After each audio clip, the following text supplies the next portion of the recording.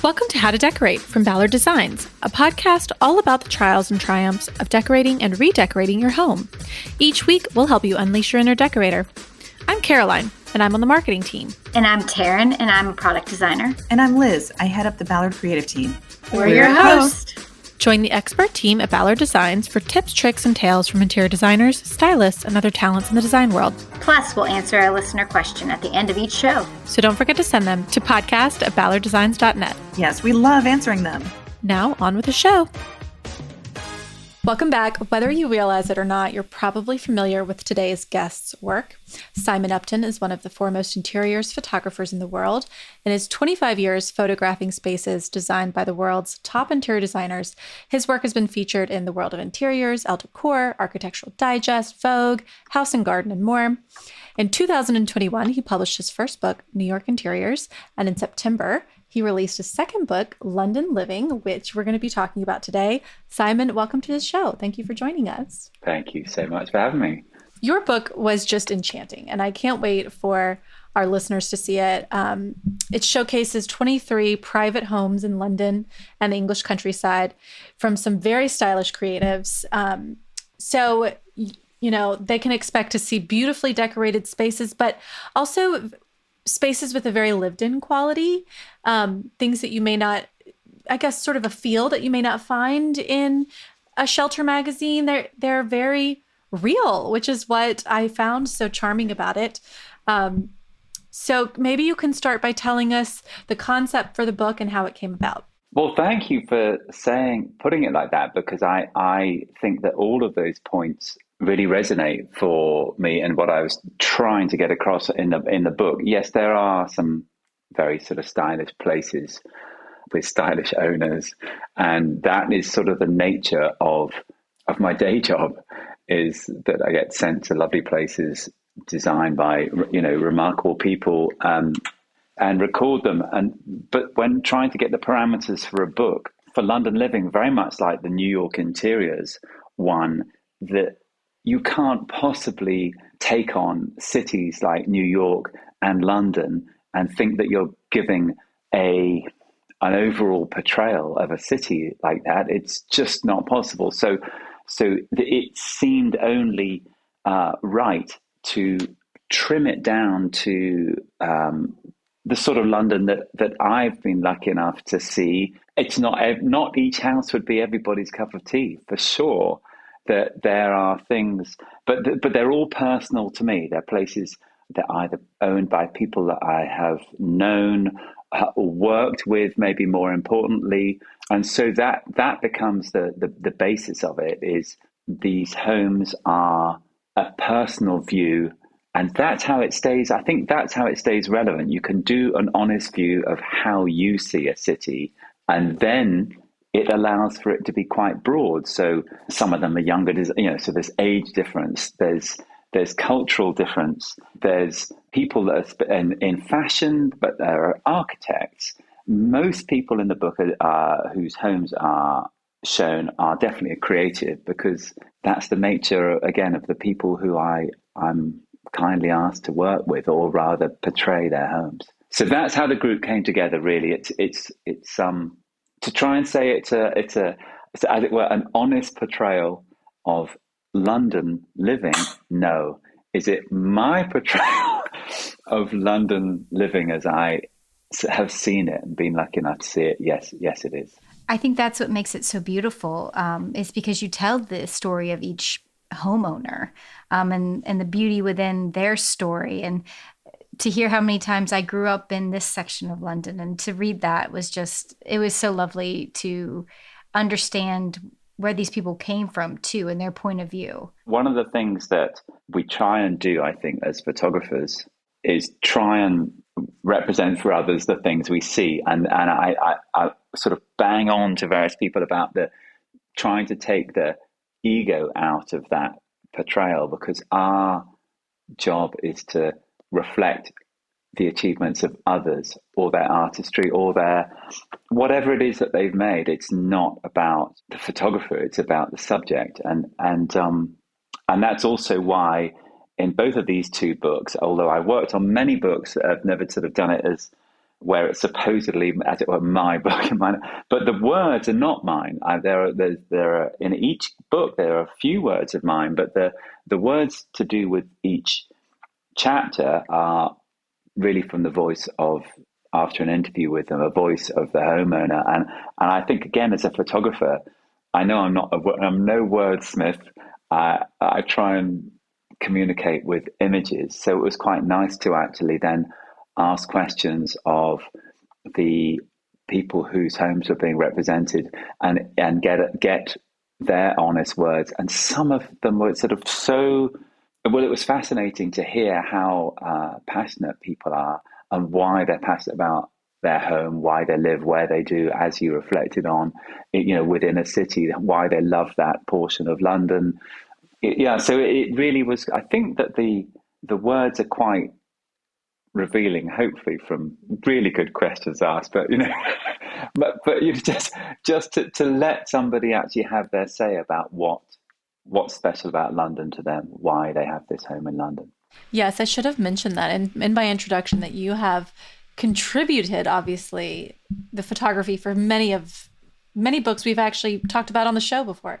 Bobby McAlpin's book, right. Nancy Braithwaite, yes. So many. Yes. So you've been a part of many, many books. These New York Living and then, New York Interiors and London Living are the two that you've sort of, I guess, would be, you're the author and the primary, I guess, contributor. In effect, yeah, that's been, I mean, and again, I rather like that so many books that sort of being a group of us that do this sort of area of work within photography, I feel so many people are, quite rightly, as photographers, we are mostly doing just what I was saying before, which is to try and portray the work of others for others. That is the job, and it's a really lovely job to do. Because it gives such an open parameter for, I think, there is quietly expressing an opinion, because how you frame and how you look and how you record and try and choose a light that you're going to work in, those are all these sort of slightly subliminal decisions. But at the end of the day, it's only trying to portray as honestly, I hope, as possible, the work of others. And that's the joy of the job in many ways. It's about other people, and the homes become portraits. I mean, I love doing the portraits of some of these people in their homes, but I think all of if the stories have been successful, and that's about selecting the right stories too, they are all portraits of the people, whether there are people portrayed within them or not. They show so much about the person whose home it is. Can you walk us through? There was so much of it that I was like, I want to know the logistics behind this. I want to know how logistically photographing these spaces maybe differed from your book versus if you were going there on an assignment from a magazine editor. Right. How did you approach those, or did you approach them differently at all? Maybe you didn't. I think really did approach them differently. I think it's a really good question in that in many ways, as you first think of it, why would it be any different from doing a magazine article?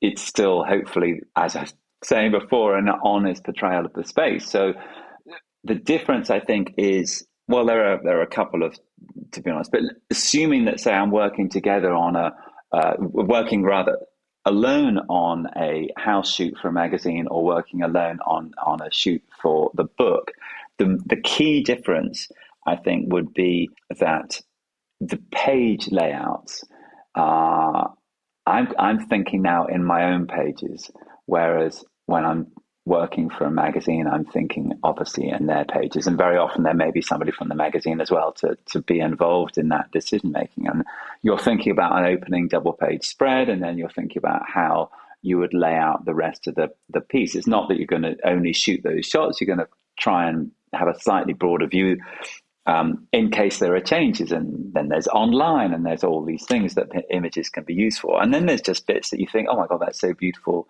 let's record it. And you think, well, there's no way that's going to make it in, because there's already a great picture of this beautiful library. They're not going to use a second. but you think, oh, come on, it's so good. Let's just take another picture.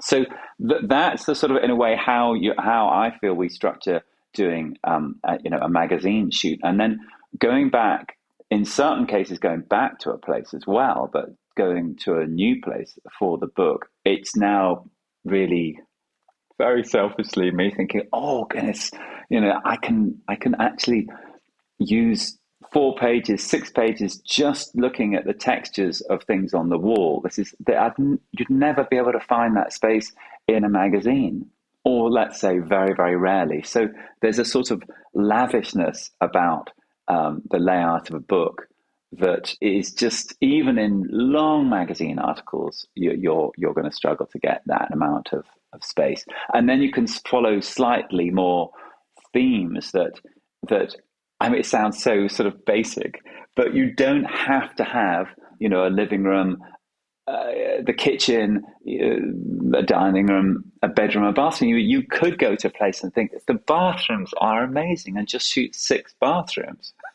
You could. I don't think I did in any case, but the point is that one could. It opens up the sense of how you go about the layout, and then you can just allow yourself to get excited about more mid shots, more sort of details, picking things out to then double up on the main opening shots that you're still trying to tell an honest story. That's so that it's why do magazines, do what they do. I really feel quite rightly that they're trying to walk you through in as honest way as possible through somebody's apartment or house. In a book, it's not wildly different. You just have far more pages to describe it. Yeah. How did you pick which rooms? Because I was surprised by some of some of them were like, there were more detail shots, and then the rooms that you featured, like there might not have been even a main living room or a kitchen. It was like, there was the one gorgeous sort of like red aubergine entry from and it's sort of with a mirrored console table. It's the second book. Anyway, it was just like, oh my gosh, like it was mostly the entry table kind of stood out to me. And so I was just curious, like when you went into a space, what was it like, oh, I have to show this? What were some of the things that made you feel like this is going to be it? Yeah, I think that allowing yourself to just be so excited by a picture, and thinking, if the picture is sort of strong enough, then I really hope people will just be willing to sort of follow that picture and go, oh, what is it? And go on to the next page and hopefully be rewarded with more information. It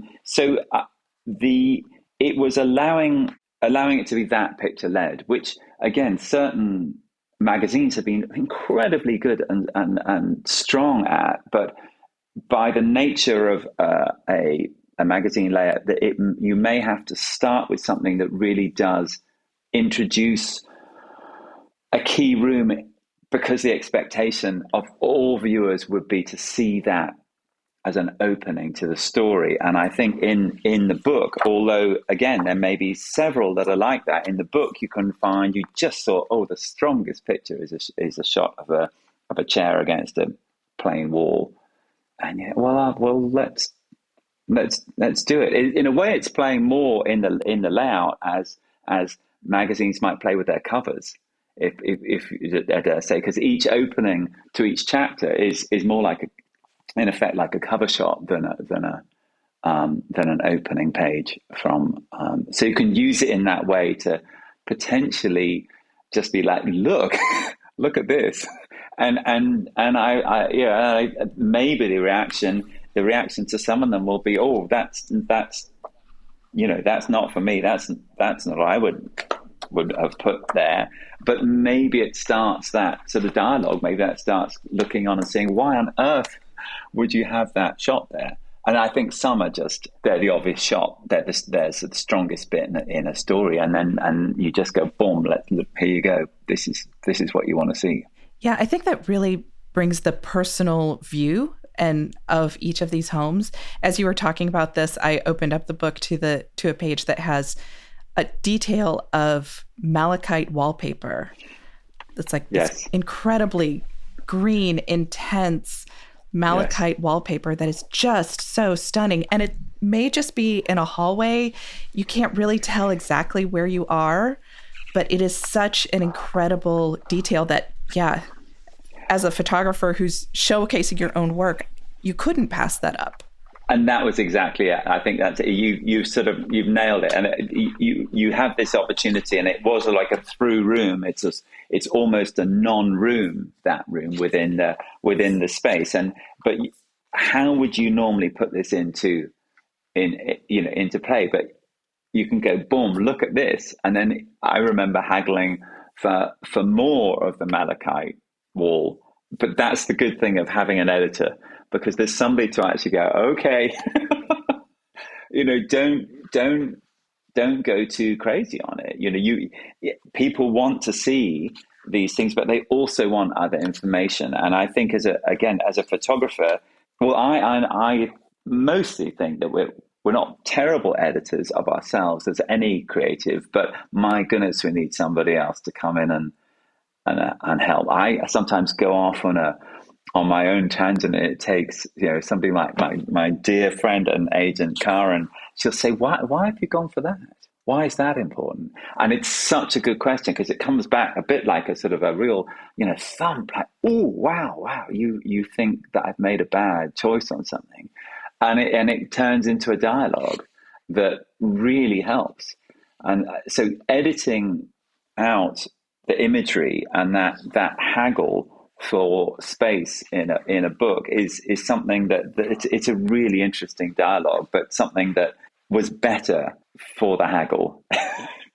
You've just got to go through it and sort of fight your corner, and it, thankfully, and how kind of everyone else, sort of, they did make it my opinion. But it needs monitoring. It needs, somebody else to just put that mirror back and go, "Oh, really? Do you really want to have, 3 images of details of this marble detail or whatever?" And you think, well, okay, what would you put there? And a balance comes, hopefully. Were there any spaces that you hadn't seen before you went to photograph them, or how did you scout them? Had you been to them all before? And you mentioned many of them are your friends. I selected, in the end, I think there are about 4 or 5 of the stories in here through acquaintances, people I've worked with, but they were entirely new to this project. And I think, things that hadn't been photographed before, and several other things that I had known of, but had entirely changed with time. But so the nice thing was actually to bring in some entirely new projects and places that I hadn't seen. The nice thing is that the links that one has built up over the years means that so a great example of that I think is when the section of the book which is about somebody's place in town and where they get out to sort of escape from London to. It's a wonderful decorator, Jane Ormsby Gore, and I hadn't seen her house it's just into Wales. But the idea of needing to see it was just out of excitement, because of course it was going to be extraordinary, and it was lovely to arrive in the middle of nowhere, one of the hardest houses to find I've ever been to, and finally got there in the evening before starting, and we sat down and wandered through the house, and the fires were going in the house. And it was cozy, and just thinking that excitement, oh my God, tomorrow I'm going to be trying to record this. And in other stories, this is a perfect example of where in other places people say, "Do you want to see scouting shots?" And then you think, well, I know so-and-so, or I know of their work. Why would I need to see scouting shots? It's going to be great. They put their hand to it. And that sort of faith in the creativity of others is just lovely. And of course is rewarded. I'm sure there are stories of the other, but I've only thankfully had positive experience of that. What about the styling? I mean, I was going back and forth the whole time. Like, did he style this? Is it not styled? Maybe it is. This is so like perfect. How could it not be? Was it or was it? Well, essentially, it was very important that the book is very much a reportage. That it is trying to be an honest portrayal of these houses.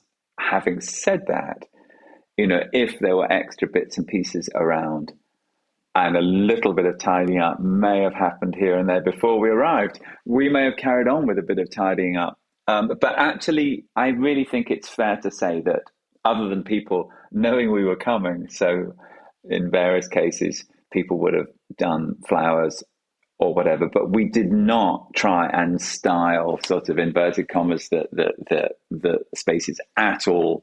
There is only a little bit of edit. And I think the edit is still, I feel it's a good example of actually a reportage, in that the edit is to help you see what's there. It's not to try and change what's there. And that's the fundamental difference. And I think, again, that's something that a book can afford you in a way that sometimes it's harder with magazines, and that there's an expectation that there will be a lot of flowers or a very perfectly made bed or not, but there would be a series of expectations that go with various ways that pictures are seen. And one of the nice things I think of a book is that or certainly I hope has been achieved with this book, is that the reportage side is important, that you're actually trying to be as honest as possible of how you look. And as I say, if there's anything being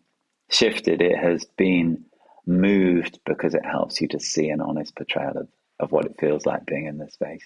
Well, I don't know about you, Taryn and Liz, but that was, I think, the most exciting thing to me, because the three of us know what goes into styling that perfect photo. I mean, the hours to make the bed, flowers, all the things that you've pulled away to really make this one particular angle sing. And I think sometimes, if you're just a normal person looking at a room in a magazine, you might feel like, okay, this is like so perfect. I'll never be able to achieve this just as an average person, not a designer. And so that's what I loved about this book, that I felt like the styling just made it feel so real and achievable. Obviously, these are impossibly stylish people and very artistic, but the styling of it and the way that it looked lived in, the newspaper on the coffee table, or it wasn't, I don't know. I'm not sure that it's artifice in a magazine, but this felt so, I don't know, real.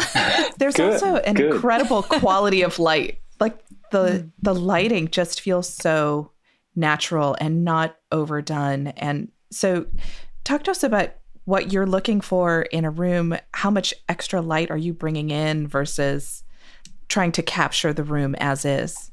I look at it very much that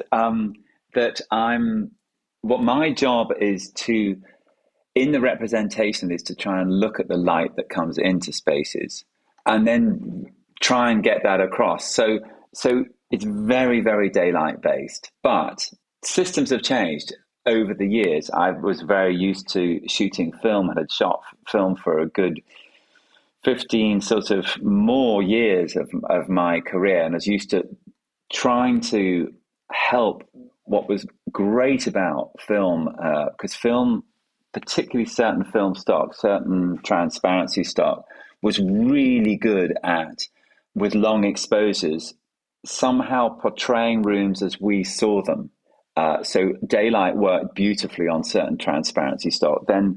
And you had to do very little to it. Yes, you couldn't really stare straight at windows. We've got used to the idea now that you can look at impossible differences of light and dark, inside to outside, and correct them, inverted commas, because some of it is sadly a very strange version of correction.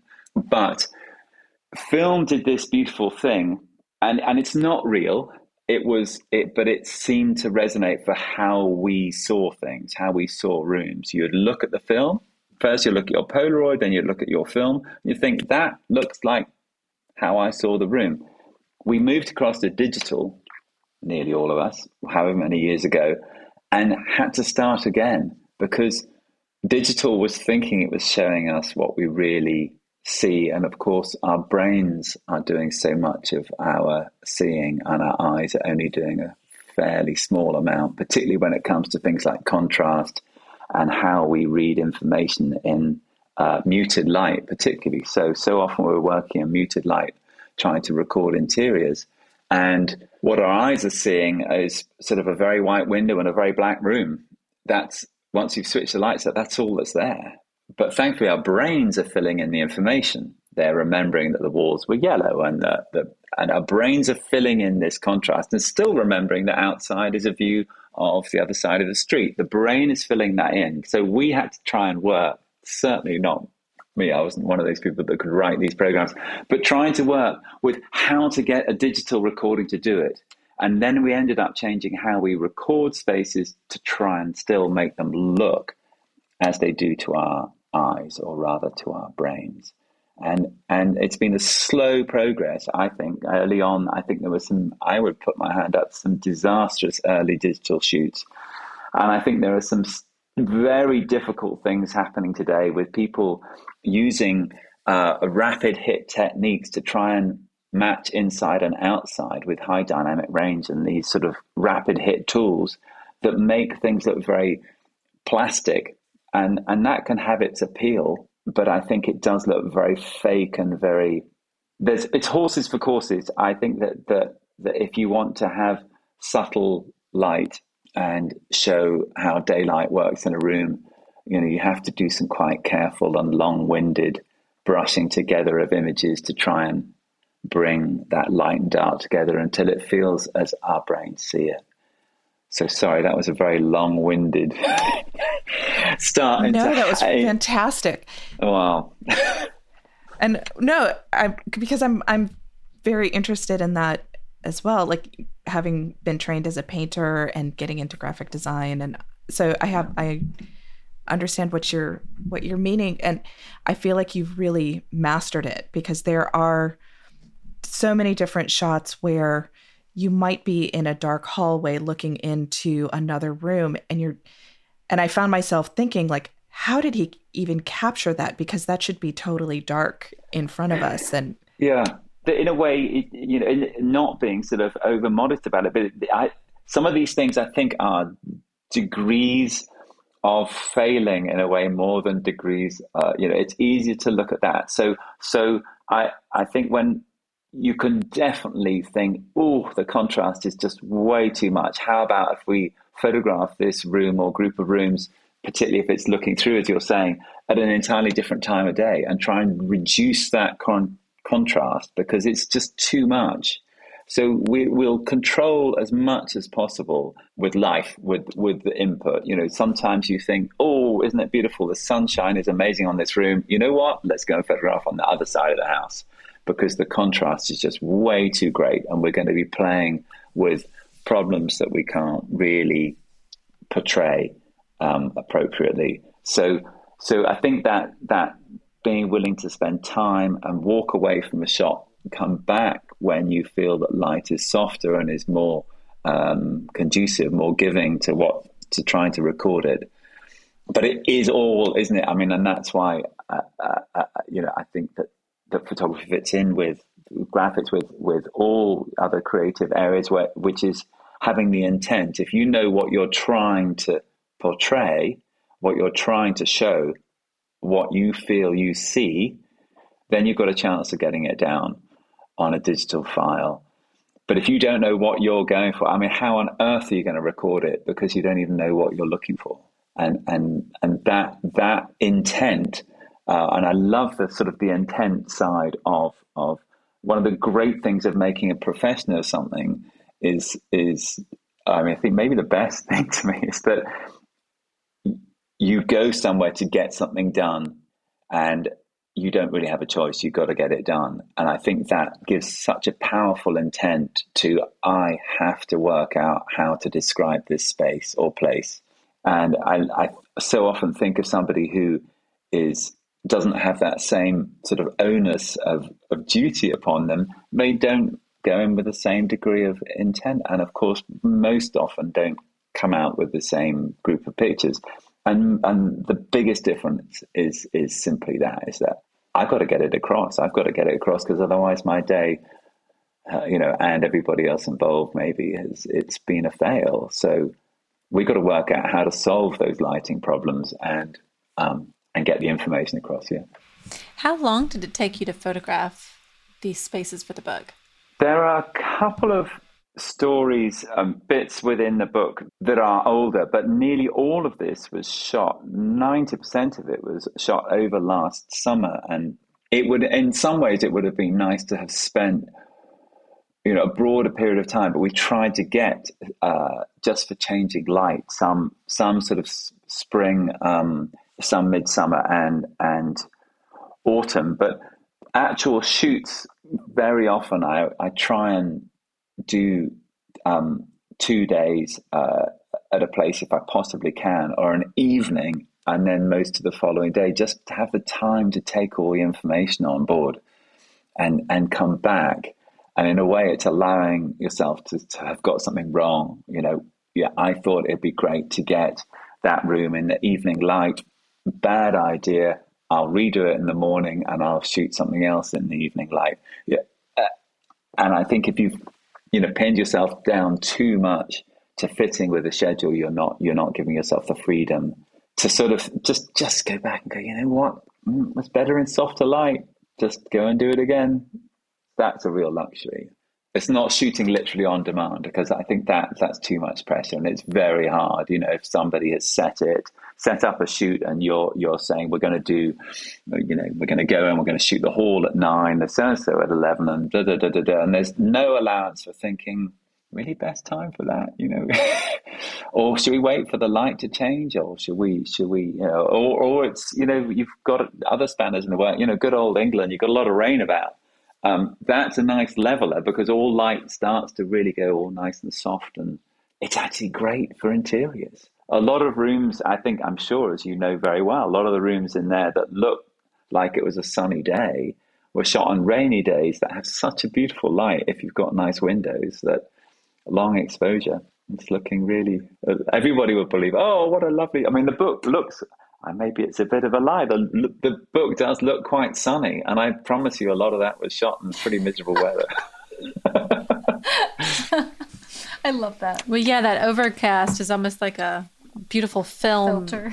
Diffuser, yeah. Right. Yeah, filter, there you go. Isn't it? And I think it's just that, it is that soft, reducing the contrast, gives us more information. It's just the same for our eyes. It's just the same, when we're, how lovely, we're in a way predisposed to sort of be so excited to arrive and get out of, say, a car and arrive on the beach. But actually, of course, the first thing you see is just blind. You can't really appreciate that. It's too intense. It's and if there is an analogy in there, I think we can sometimes be blinded by something as you arrive and to shoot the most exciting thing that you see or whatever it is. You can get totally into doing a portrait straight off, and there's amazing, like, bright booming light, and then later you take a little bit of a moment and you think, oh, it's getting more subtle, and that time passing and watching is really just so helpful if you're going to try and be honest about the portrayal you make. Yeah. Do you ever take photos with your iPhone? Yes. Yes, I do. And the terrible thing is that maybe people aren't as disappointed as I am, but I'm often very disappointed. I think I would love to tell somebody to change the lens on them. I think it's roughly somewhere between typically like a 28 or 35 for a 35mm camera, and why they can't just put in a 50mm or like 70. Something that actually would be a far more beautiful portrayal, because most people take pictures of people, and very few people want to be shot on a wide-angle lens. Yeah, and I know then there's filters stuck on them, and it really helps, and they're putting in all sorts of sort of gizmos to glamorize, and the light and the filters that are put on are very clever. So I think it's hugely impressive tool Don't get me wrong. I mean, that iPhone is wow. But I find them disappointed mostly by the lens, and that it's too wide and too distorting. And I spend my life trying not, as somebody who's recording rooms where it's very difficult not to be on a wide angle lens. I would love to. The second the longer a lens I can get onto to make a better portrayal of things, hands down every time. And the best house shoot day is when you've managed to be on a standard lens on, for the House of Lad, like the 80mm, you're on a standard lens all day. And you think, wow, just see what we've done. Because it looks so beautiful and so disproportionately more beautiful than a wide angle lens. It's not only the distortion. Curious. I feel like it's so hard. Yeah. Sorry, you say. No, I was just, I feel like, now people, their like view of their home is often like, if they love design or something, they're taking pictures of it, but it is hard to capture. And I was just, nothing compares to something photographed by a photographer like yourself and then printed on just giant, glossy, beautiful paper. And and anytime I have a big book like yours and I'm looking at photos, I'm like, oh, Instagram can never compare to this. Well, I hope there's space, I hope there's space for all of these things. I really do. I spend my fair share of time on Instagram without a doubt. And I'm flicker past great things. And I sadly spend probably too much time looking at things that I think are truly indifferent, but are very Moorish. And so just living vicariously through other people's lives and what they're seeing. But I do every now and then think you see something that's really sort of inspiring and beautiful. And that's probably what keeps most of us going, I think, on things like Instagram. Is there a fair analogy of I believe when photography came first into play, one of the first things that had a big influence on the art industry was the idea that there would be no more space for painted portraits. And there are many, many people doing portraits on film, but I know it's a fact that there are more portrait painters today than there were prior to the invention of photography. So that sense that there is space for all media, they're only adding, is a good thing. And I love that there has been such a strong, or rather, at least, it is a very strong time for publishing. It seems there are a lot of books and there are a lot of good books out there, and there's amazing quality of printing and paper, and the quality of design that goes into so many of these books it's really exciting to see. So I think there's definitely a place for it.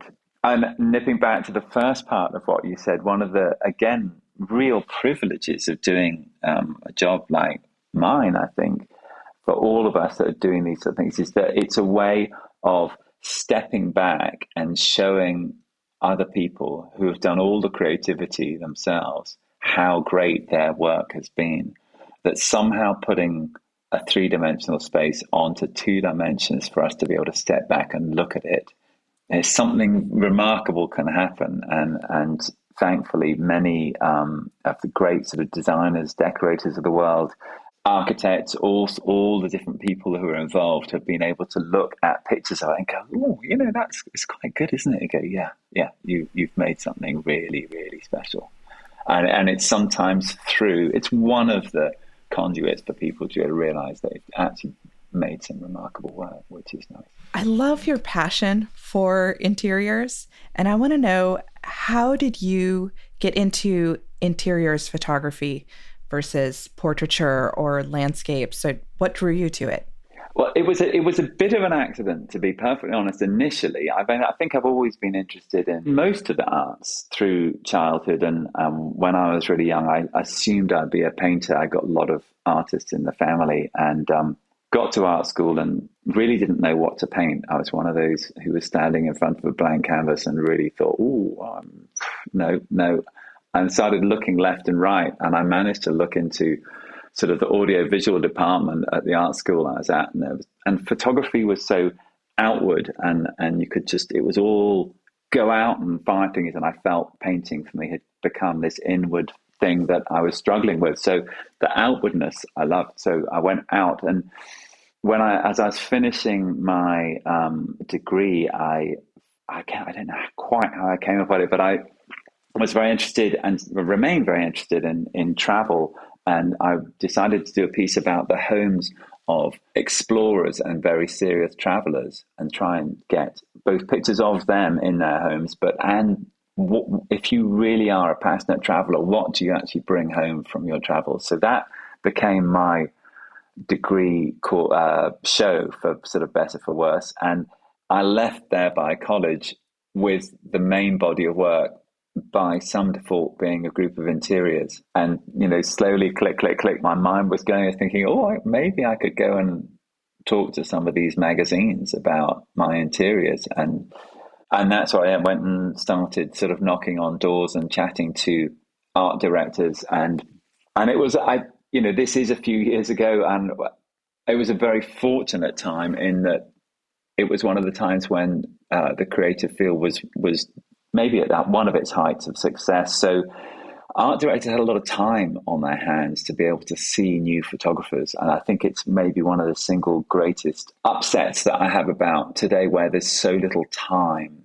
and it's so much harder for people who are starting in photography to really get to meet key art directors and people who could really massively have an impact on their choices, and then in due course their careers. And it's not that it's impossible. There are many things that are very good about access to people that can help, but there are areas where some people are just so busy now that there isn't time. And it was very standard for art directors at that time, and that would have been, that would have been like the late 80s, or maybe around 1990, where there was a couple of hours of their day would be just spent looking at new portfolios and chatting with people. And that was just wonderful. And the wonderful world of interiors, who I pestered a fair bit, just finally gave me a shout and gave me a call. And they gave me 2 shoots back to back. My first 2 shoots one went straight on the cover, which completely blew my mind. But it was like a shock of going from, as it were, from standstill into the fast lane. And I just feel very lucky I was given that opportunity, massively fortunate. But since then, it's all been about huge gratitude of doing this very simple thing, remembering that it's a very simple thing of trying to record spaces honestly of other people's work. And I mean, goodness, how many years has it been? It's been a few already. I hope I'm not looking to the too old and grey, but it's been a few years already. I put it down to me making it very fortunate at the early start. Well, your work speaks for itself in the photography, and it's so beautiful. And I mean, I walked away from this book just really wanting to know, in your opinion, after seeing so many amazing homes in your career, what makes these houses homes? Yeah, very good. I think passion is sort of such a key word in that. And that one of the things that I love about chatting with people about the things they have or love is just their passion about it. And it comes across straight away. It's like, there isn't a question. If you're in somebody's space, I can almost hear him saying, like, why would I do anything different? This is perfect. I love it how it is. And I think that is just the same for some of the people whose homes are filled with pattern. And it's almost an overwhelm of, there's that passion about it. And that bit turns it into, there's a sense of a complete portrait of themselves. That's where the success bit comes from, I think. It becomes complete because even if they're very self-deprecating about their space, the success is that it's like, and that's true, I think, for all of those homes. While photographing the book, was there anything that you took away that changed the way that you decorated or lived in your own space? It's good. I think a long time ago in my career, I realized that to sort of, as it were, cover other people's spaces or things was just going to be a folly that I would never be able to follow through with. You go and see extraordinary, from the perfect modernist space, which may have been very modest in certain ways, but just totally, you can't outdo Walter Gropius's own house, or a glass house. And then you go off to some sort of stately home and you think, well, no, I mean, I could love the idea of having some extraordinary curtains, but it's never. So you start, it's like a release. You can drop it. You realize that your job as a recorder of things is actually, it's more fun recording it than to covet it. And the crushing one in this, in a way, was realizing how if you like something too much, it's going to be much harder to record it well. So I was beginning to realize that I was probably doing a better job recording things that I was less passionate about. And then I could get passionate about just the recording and not the stuff. And I think it led to being slowly a better photographer. Having said that, there are many times that fails, that you go, whether it be Jasper Conran's flat, which is just there's a little bit that goes, oh, yes, I would quite like a bit of that too, because it's just all that good. And so yeah, it degrees of success in sticking with the sort of Zen approach to just enjoying the being there for the ride, as opposed to trying to take something home. Is there anything, you of course you mentioned the passion, but is there anything you think that all of these creative types do have in common in the way they've approached their houses? Something that maybe, our listeners could put into practice in their own space, not having the same maybe style and know-how that the individuals in the book have. Yeah, I think that yes, it does sort of link around that same thing, as you said, in a way of passion. But I do think that somebody put it much, much better than I, but that essentially taste we can learn. I think a lot of people are concerned about taste. We can learn taste. It's pretty much sort of in a book, certainly represented endlessly in magazines, in books, in all media, in all that you're doing. So we can learn taste. There's no doubt about it. The bit that I think makes most of these homes great, but is available to anybody and everybody, is the style bit. Style is something that you can't learn. It's individual, isn't it? And I think every single person in this book, and everybody typically that's successful in creative industries, has found their style, and that thing that is just in them, that I like, orange flowers on purple walls, and they stick it all over their house. And you know what? That's a great room. And you could go back to the tasting and say, is it tasteful? Wow, now it's getting really tricky, because there'd be lots of reference where it could be deemed tasteful. There'd be but it's gone beyond that, and it's come into personal style. And I think that one of the best, again, sides of the lucky sort of fortune of me going and seeing so many different spaces is that they are from A to Z in everything, and light and dark, and being cluttered or empty, and being having reference to classical themes and Rome, or having reference to Victoriana, or whatever it may be, or suddenly like a Caribbean coloured home that happens to be in Chelsea, and so it goes on. There could be, but if somebody has said, this is my style, and they do it completely, it's going to be fascinating. So style, everyone has it. Be happy with your own style and stick it in your home. I think. Oh, well, that is very wise too, just because that is what I think you will do well, is what you can do uniquely. Right. And sometimes it takes some discipline to learn what you're saying about, like, okay, that is beautiful and I can appreciate it and I can record it. I don't necessarily have to have it. And sometimes I know for me, sometimes that's even a hard lesson to learn. Just loving it does not necessarily mean you need to to own it or do it that way. Right. Isn't that, no, it's really good. I think to stay on that thing, that whole thing of, it's a word that I think can be pushed back against all the time for also good reasons, but there's something really good about it, is restraint. So it can be also beaten in the opposite direction and say, like, I want to have an intense moss green room, and somebody sort of said, wants to water it down. They go, no, that's not the one we're talking about. That it can be fantastic. Go for the strongest green, but the restraint will come in something. You didn't have to. Mm-hmm. And that's against style. I think style will allowing one's own personal style to dictate that. For some people, it would be covering the whole room in shells, and for some people, think just tear it down and see the bare plaster, and everything in between is possible. But once you've got to, you've got to go for it, haven't you? I think, what's your thing? Well, thank you so much for sharing this gorgeous book with us and for capturing all of these spaces that have never been seen before. Thank you. It's very nice to hope that it will be there and around for some time. They take a lot of work to put together, and with so many people involved. But it's nice to hope that it'll reach a broad audience and hopefully sit there in people's homes for a long time. I do hope so.